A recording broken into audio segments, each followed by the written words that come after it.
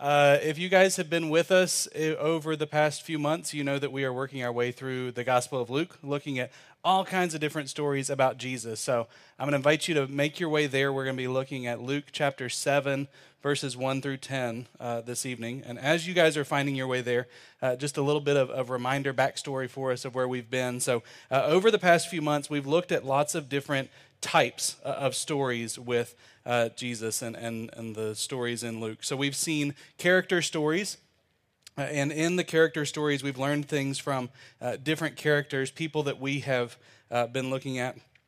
People like Mary, Elizabeth, Zechariah, John the Baptist, all these different people. We've learned kind of lessons from these different people.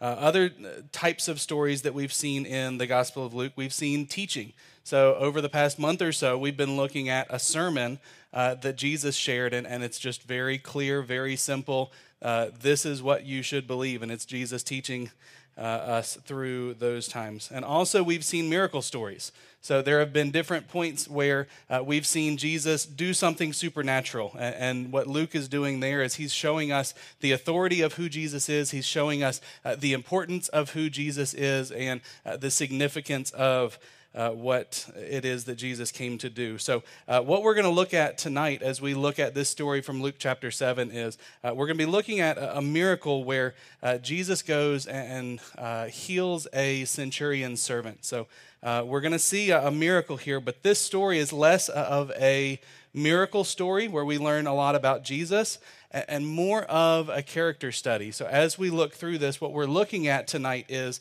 a character study that shows us some really important things for us based on the things that we see in the centurion, in this Roman soldier and his interactions with Jesus. So the bulk of the event focuses on this centurion, and so as we look at the passage for this week, we're going to look at it a little bit differently than normal. So normally we go through and we look at this chunk of the story, and then this chunk of the story, and then this chunk of the story. What we're going to do tonight is we're going to look at the characters. We're going to focus in on who these characters were, on what we see from them, on different details that they bring to the story. So just to highlight the characters before we read through this for the first time, our main protagonist in the story is this Roman soldier, this centurion that is described here. We also have his sick servant that he's asking Jesus to heal. We also have what are described as Jewish elders and also his friends that come to Jesus, and then we've got Jesus himself. So those are our characters that we're going to be looking at.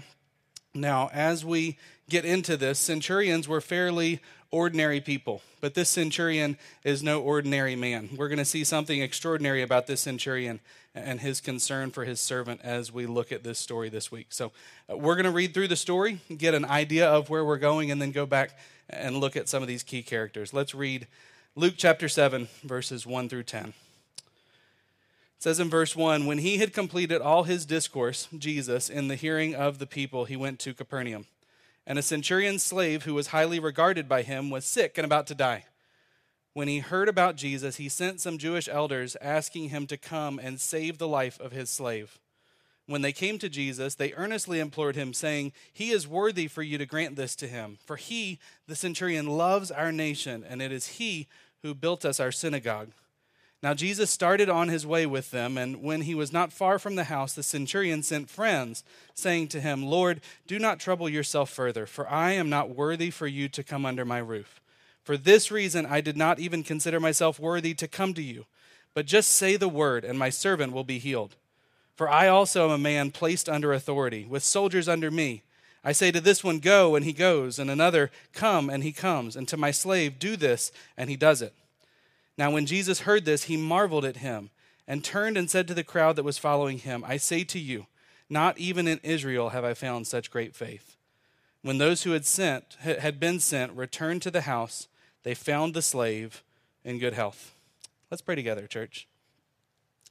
God, we want to pause and just thank you for your word. God, we want to thank you for the way that you speak to us, that you reveal yourself to us. God, you have no need of us, but God, you choose to love us and choose to have a relationship with us. And so, God, we thank you for that. God, we thank you that we can hear directly from you through your word tonight. So as we look at this story of how Jesus interacted with this Roman soldier, God, we pray that God, that you would help us to be people who, God, who lay ourselves humbly before you. God, who come with no ulterior motives, God, with no preset agenda, but God, that we would just open our hearts and open our minds before you tonight, and God, allow you to speak through your word to us. So God, as we look at this story, we pray that, God, that we would learn things, that we would have faith, that we would have humility, that we would have some of these characteristics that we're going to see from this Roman soldier. And God, we pray that you would do your work in our lives that only you can do. So we give this time to you, and we pray all this in Jesus' beautiful, precious, holy name. Amen. All right, so the first group of characters that we're going to look at two of them because they kind of go hand in hand. We're going to look at the elders that are sent and then the friends that are sent just a couple of verses later. So these two first groups that we look at, we see the elders mentioned in verses 3 through 5 who come to Jesus on behalf of the centurion. And in verse 3, it says that the centurion sent some Jewish elders asking him, Jesus, to come and save the life of his slave. Then these friends are mentioned just a few verses later. After Jesus begins coming, it says in verse 6 that when Jesus, was not far from the house, the centurion sent friends saying to him. And so these friends took another message to Jesus as Jesus was coming. So these elders and friends that are sent, they play a fairly similar role as they play their part in this story. So the messengers for the centurion, both the friends and the elders, they go and they take a message from the soldier to Jesus. And as they're doing that, they advocate for Jesus. Jesus, this is a great guy. You need to come and heal this servant. They advocate for Jesus to heal the servant. But what we see with the elders, I want to look at them specifically for just a minute because the elders' comment saying that Jesus loves our nation, it was a true statement.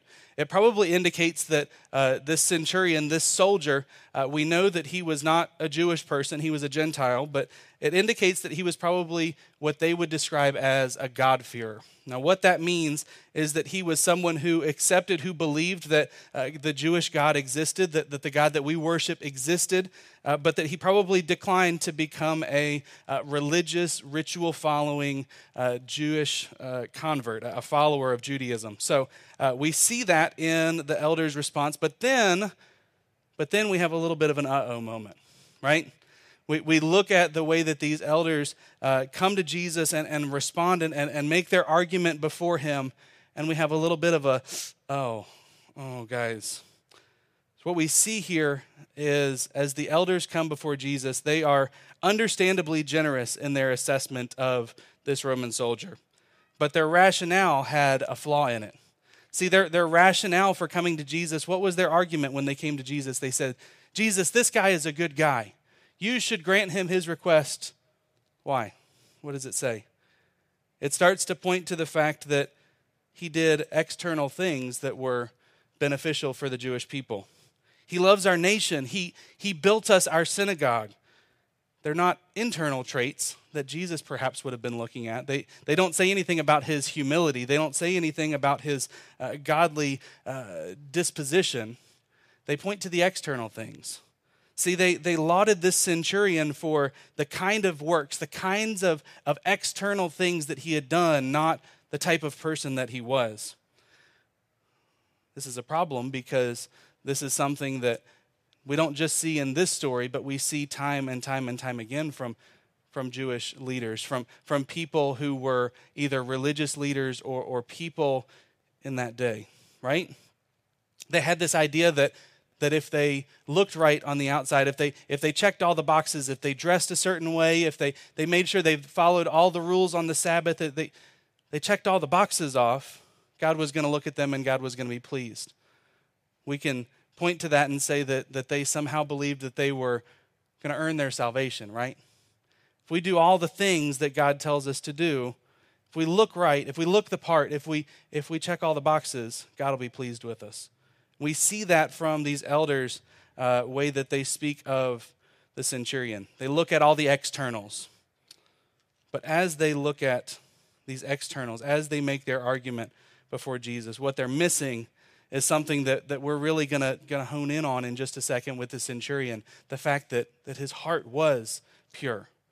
That the humility, that the faith, that the things that he had, not on the outside but on the inside, were absolutely astounding. So let's look now at the centurion, our second character that we're going to see. Instead of trying to remember back to the way that we read through the whole thing, we're gonna focus in now on the centurion, and we're gonna read the entire section again. And I want you to listen for all of the different things that happen with the centurion as we go through this story. I'm gonna read the whole section for you again, starting in verse 1. It says, "When he had completed all his discourse in the hearing of the people, he, Jesus, went to Capernaum. And a centurion's slave who was highly regarded by him was sick and about to die. When he heard about Jesus, he sent some Jewish elders asking him to come and save the life of his slave. When they came to Jesus, they earnestly implored him, saying, 'He is worthy for you to grant this to him, for he loves our nation, and it is he who built us our synagogue.' Now Jesus started on his way with them, and when he was not far from the house, the centurion sent friends, saying to him, 'Lord, do not trouble yourself further, for I am not worthy for you to come under my roof. For this reason, I did not even consider myself worthy to come to you. Just say the word, and my servant will be healed. For I also am a man placed under authority, with soldiers under me. I say to this one, go, and he goes, and to another, come, and he comes, and to my slave, do this, and he does it.' Now when Jesus heard this, he marveled at him, and turned and said to the crowd that was following him, 'I say to you, not even in Israel have I found such great faith.' When those who had been sent returned to the house, they found the slave in good health." We see here as we look at the story of this Roman soldier, this centurion, through this section, we know first a few simple basic things. First off, this centurion, by his name, by the title that they describe him as, we don't know his proper name, but we know his role. So we know as him being identified as a Roman centurion that he would have been a commander of about 100 men. Makes sense, right? A century is 100 years. A centurion is the commander of 100 men. The Roman army was notorious for its use of force. If you've studied any history, you know the reputation that the Roman army had. They were a brutal group of people that got things done by whatever means necessary. They were a brutal people, and this centurion, just by nature of his role of being in charge of about 100 soldiers, he had some control, some power that other people would look at him. He wasn't the top dog, but he had some power. But this centurion was different than many of the other centurions. See, this commander was a loving man. We see this from a couple of different things that happen in this story. He was a loving man. The first thing that we see that with is that we see that he was a loving man because he loved his slave. Verse 2 says that a centurion's servant who was highly valued by him was sick. Roman soldiers did not ordinarily value anything beyond how it could serve them, much less highly value them. But this man cared a great deal for his servant, not just because he was a utility, not just because he was a tool to be used up and discarded like other soldiers may have viewed him, but because he was a loving person. We see that he loved this slave. We also see that he loved his subjects.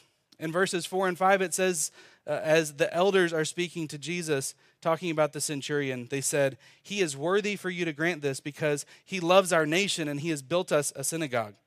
The leaders of Israel testified to the fact that this generous soldier gave and gave and gave, that he loved Israel, that he loved the people that he was responsible for overseeing and for making sure followed the rules that Rome had set out for them. When they said that he had built our synagogue, it could mean a couple of different things. It could mean that he paid for the synagogue. It could mean that he provided the labor for the synagogue. But regardless of exactly what that looks like, we can tell that he was generous to the people of Israel beyond what he needed to do. He was just there to keep the peace and to oversee his men and to play his role, but he gave of himself generously beyond what he needed to. We see that he loved his subjects. We also see that he loved authority and that he loved submission. In verse 8, it says that the centurion speaking here, he said, "For I too am a man placed under authority, having soldiers under my command. I say to this one, go, and he goes, and to another, come, and he comes, and to my servant, do this, and he does it." See, this is a man who understood, who respected authority, who respected the hierarchy that he was a part of. He said, "I have men who are responsible, who follow authority under me. If I give them an order, they do it. They submit to the authority that I have in their life.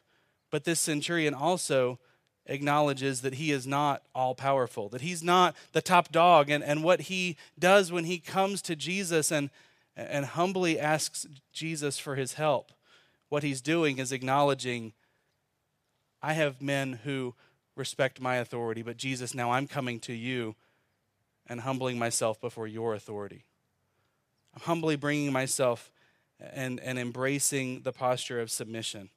See, out of all these things, he loved the servant. He loved the Jewish people. He loved an understanding of that hierarchy. But one thing in this story that he did not love, that a lot of people, it's strange that he didn't love this thing. See, the one thing that he did not love that we see in this story is that he did not love himself. He was a humble person. He was a humble man. In verses 6 and 7, we see him talking to Jesus say, Lord, do not trouble yourself further, for I am not worthy for you to even come under my roof. For this reason, I didn't even consider myself worthy to come and speak to you. But just say the word, and my servant will be healed. See, even though he was a man of authority and he understood the position that he was in over top of these other men, and he understood the power that he had, that limited as it may be, he had some power. See, he didn't let that go to his head. He didn't let the position that he had puff himself up to believing that he was bigger or more important than he really was. He didn't even think that he was worthy to go to Jesus and to make a request.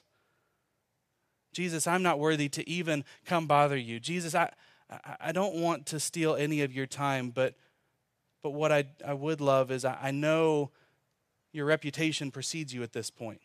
See, as we've been looking at these stories of Jesus healing the sick and speaking to nature and changing the weather or changing the situation as someone was demon-possessed and Jesus cast out the demons, his reputation had made its way to this Roman soldier.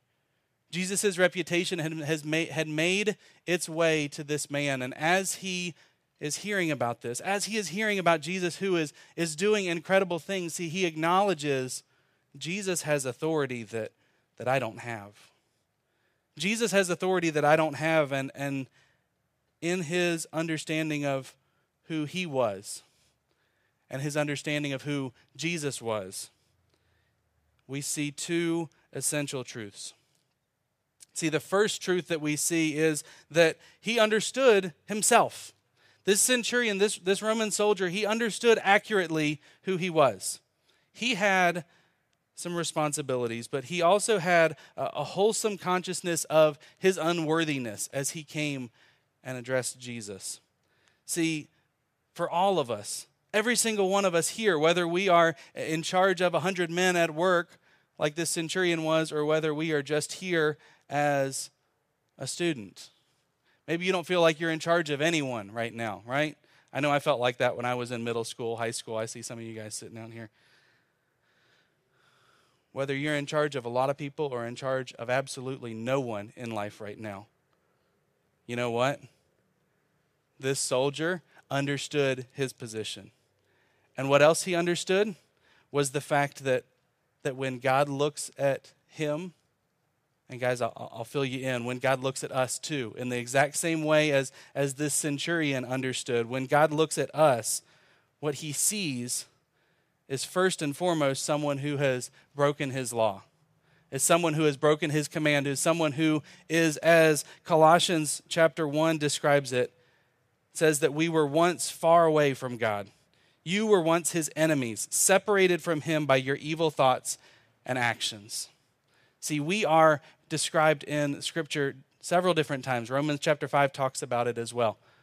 We're described as enemies of God.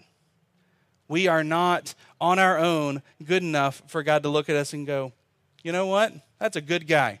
If we come before Jesus and make the argument like the elders did for the centurion, he's done lots of good things. He built our synagogue. He loves the Jewish people, and so Jesus, that guy deserves your favor. If we come before God with the argument, look at all the things we've done. Look at all the things that we've done to serve you. to play our part. You know what Jesus is going to see? A whole bunch of we didn't make it. A whole bunch of we don't measure up to God's standard. See, God is absolutely perfect. And if the standard is me comparing myself to you guys, sometimes I can make the argument, I'm not so bad. I'm better than Bill.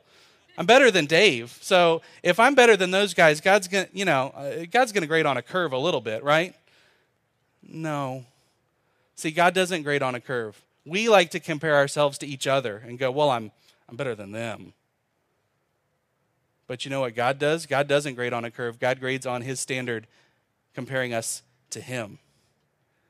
And God is always perfect in every moment. Every action is right. Every deed that he does, every word that he has spoken, every motive with which he has done things, everything about God is absolutely perfect. And so when we compare ourselves not to each other, but to him,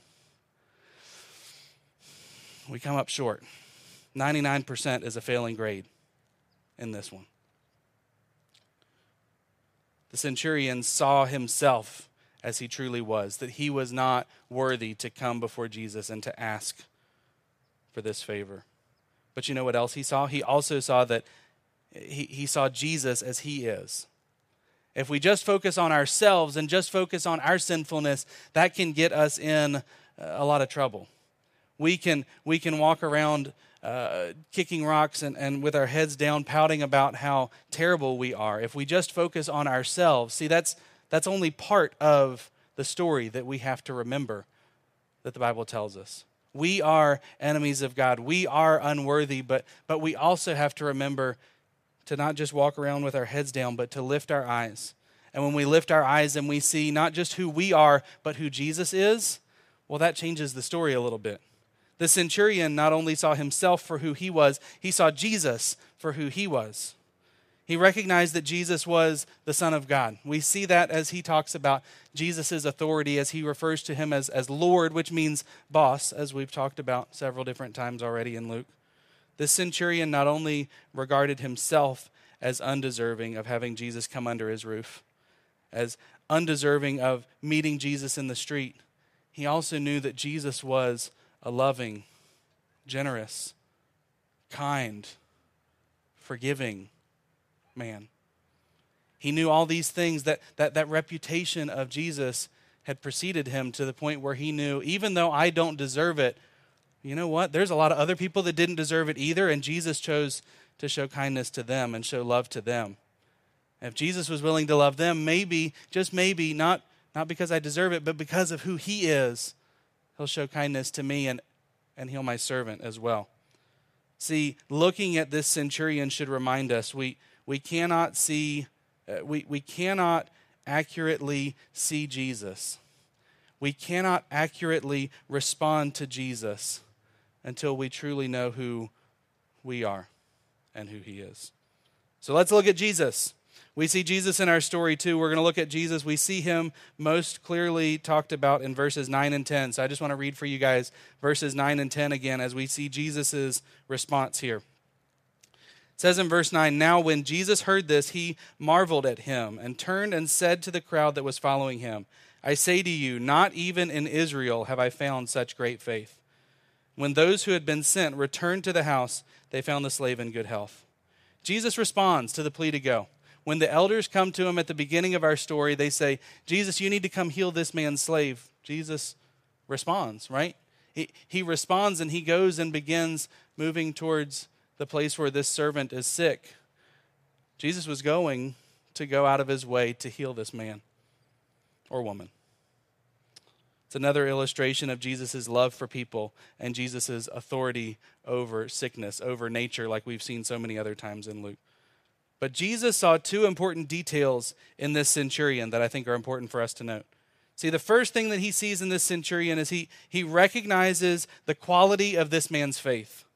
And the second thing that Jesus sees in this soldier is he recognizes that his faith supersedes the faith that Jesus has seen in God's chosen people, in the Jews. See, it's really interesting here. We may read this and blow past it, but when we read verse 9, it says, "When Jesus heard this, he was amazed at him." the soldier. Turning to the crowd following him, he said, I tell you, I have not found such great faith even in Israel. See, this was something that I thought was interesting. There's only 2 different places in Scripture that the Bible tells us that Jesus was amazed, right? 2 different places in Scripture that Jesus was amazed. This is one of them. The other one was when Jesus was beginning his public ministry in his hometown in Nazareth, and his fellow Jews rejected him. We see it in Mark chapter 6 and in Luke chapter 4. It says that Jesus was amazed at their lack of faith. Not a good amazed, he was a bad amazed. I can't believe that you guys don't even believe. I'm from here, and you guys don't see it. This centurion's faith is the only place in all of recorded history that we see that Jesus was amazed in a good way. Jesus is blown away by this man's faith, by this man's simple response, that as he humbly comes before him, that he doesn't even come before him, right? As he humbly sends other people to come before him. Says, Jesus, I know you are good, and I know you are more than capable of healing my slave. I have a person that I love that needs your help. Would you help? But don't inconvenience yourself. I know that you have the power that you can do anything. Just say the word. I have people that I tell this slave, go and do something, and I know that he does it because of my authority. The authority that is placed in me by the Roman government. The authority that is placed in you is much greater, exponentially greater than any power that I have as a Roman soldier. You don't have to come to my house. You don't have to inconvenience yourself. But I know that you're powerful and I know that you're good. Would you please just say the word? Just say the word, and I know it will be done. I know with absolute certainty, I don't need to come see you. I don't need you to come see him.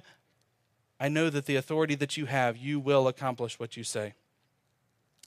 The central lesson of this centurion's story is the nature of this man's faith.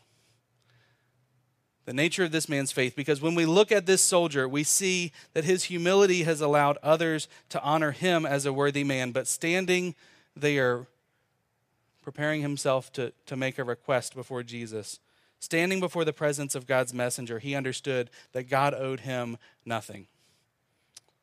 He did not feel worthy of being visited by Jesus, but he also understood God's authority to heal. He also understood God's compassion, and he believed that Jesus could heal by a simple word. Such faith and such humility in approaching God's power was those simple things that blew Jesus away, that amazed Jesus. What this passage is calling us to tonight is to respond in the same way that this soldier does. It's calling us to possess a similar faith that this soldier possessed. See, we're here tonight, and just in the same way that this centurion made his request, God owed him nothing, and God owes us nothing. But, even though God owes us nothing, even though we don't deserve it with anything that we have accomplished externally, God chooses to extend compassion to us. And we see that in a couple of different ways, right? See, I look around this room and I see a lot of people that have come to church a lot of other times. And so I don't want to make any assumptions from any previous things that you've heard. And if the message for you tonight is that God wants to forgive you and allow you to become a child of his in faith, well, that is absolutely true. See, the simple truth of the gospel is that we don't deserve anything from God. We don't deserve heaven. We don't deserve forgiveness. We don't deserve any of those things. But God, because he is merciful, because he chose to love us, not because of us, but because of how great he is and how loving he is and how kind he is. The God of the Bible, Jesus, is far different than any other religion that you will ever find. It's far different than any other religion that you may consider or choose to follow. Because the thing that's special about Jesus is that while other religions tell you, follow all these rules, earn all of these things, do all these things, look good enough on the outside that That like those Jewish elders said a few moments ago, look at all the good things that they've done. They deserve it. See, Jesus doesn't work that way. Christianity doesn't work that way. Thank goodness for that, right? I don't know about you guys, but I definitely know all of the bad things in my life, and thank goodness I don't have to stand up here and tell you about all of them, but there's a lot of bad things in my life that I know God knows, and I know, and I don't want you guys to know, but God loves me in spite of who I am. We talked about it a few weeks ago. God showed his love for us. Even though we are sinners, he sent Jesus to die for us. That he forgives sinful people like me and like you. That's the good news of Christianity. And so if that's the message that you need to hear tonight, if that's the message for you, that's a really good one for you to take away from this. The faith of the centurion is the faith that God wants to give to you tonight. But you know what? There's a message for a bunch of us that we've kind of taken that step, right? Maybe you've taken that step. You've become a Christian. You say, yeah, God, forgive me for my sins. And so he looks at you now and he says that you are made just and made right in his sight, that you have been forgiven ultimately, that you have a home in heaven one day, but there's more, right? There's more. Because in the face of all of that incredible news that we can be forgiven, that we can be called sons and daughters of God, you know what else comes along with this grace, with this humility, with this faith that we see in this soldier? We see a daily path that is absolutely the greatest path that anyone can ever walk. Jesus, talking in the Gospels, he said, I have come that they might have life and that they might have it to the fullest. See, the good news for us of the gospel, for those of us who have already made that step of saying, Jesus, you're my Savior, Jesus, you're my Lord, the good news is that in this faith that we see in this soldier, there's a path that we get to walk every single day as well.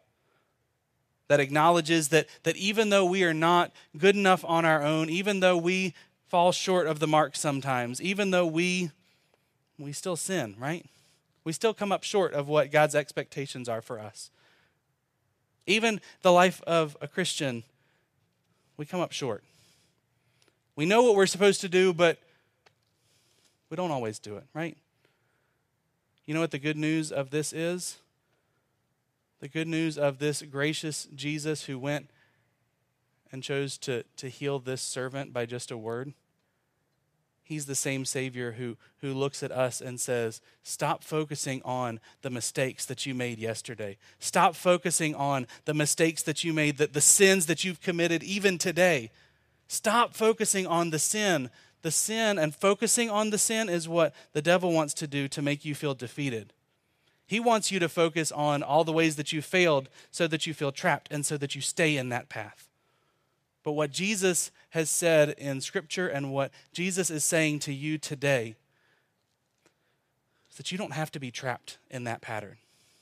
You don't have to be trapped in that loop of sinning and feeling bad about it and going back to that sin again and sinning and feeling like God rejects you or God hates you or God doesn't love you anymore because you're not worthy.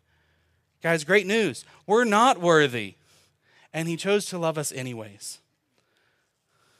God owes us nothing, but he chooses to extend compassion to us anyways. So here's our takeaway. Here's our question for tonight as we finish up. Based on the example of the humility of the faith that we saw with the centurion, I have two questions for you. How do you see Jesus? Do you see Jesus as a genie? That you come to Jesus with your prayers and you say, Jesus, I need you to heal my servant. I need you to heal this family member. I need you to do this thing for me. And he's kind of like the genie where we rub the lamp and we get 3 wishes. Except we probably all asked for a lot more than 3 wishes from this genie, right? Do we view Jesus as our genie that we get to come to with our problems and then we're going to go and do our own thing? Or do you see Jesus as Lord, like this soldier referred to him as, like the disciples referred to him as? Like we are talking about him being, we've talked about this for a month now, as Jesus was teaching in that sermon on the flat spot on the side of the mountain that we talked about for the last month or so. Talked about the path of how we follow Jesus day in, day out, about how he gets to be boss, he gets to be king, he gets to be in charge as best as we can control it in everything in life. So what's your faith tonight? Is Jesus your genie, or is Jesus your king? In just a moment as we finish up, our prayer team is going to be over here to the side. If you would like to talk to someone, if you would like to pray with someone, if you just want to come over and say, guys, I need help and you guys need to pray for me, they would love nothing more than to do that. Come over after the service is over and pray with our prayer team. Would you guys pray with me now?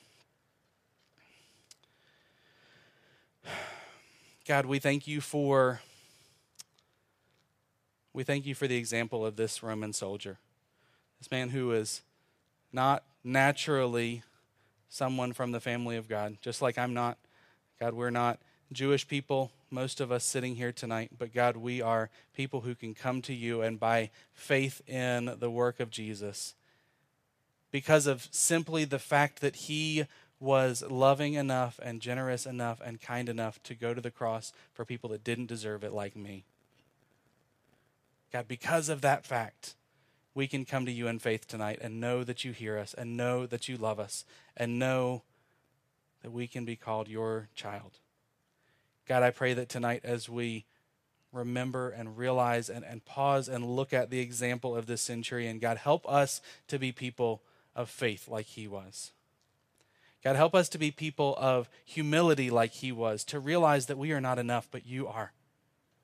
God, we come to you tonight and we pray that you would do your work in us that only you can do. God, we are not worthy, but you are. And we praise you for it, and we thank you for it, and we lift up your name, declaring your greatness tonight because you deserve it. We love you. Thank you so much for loving us. Amen.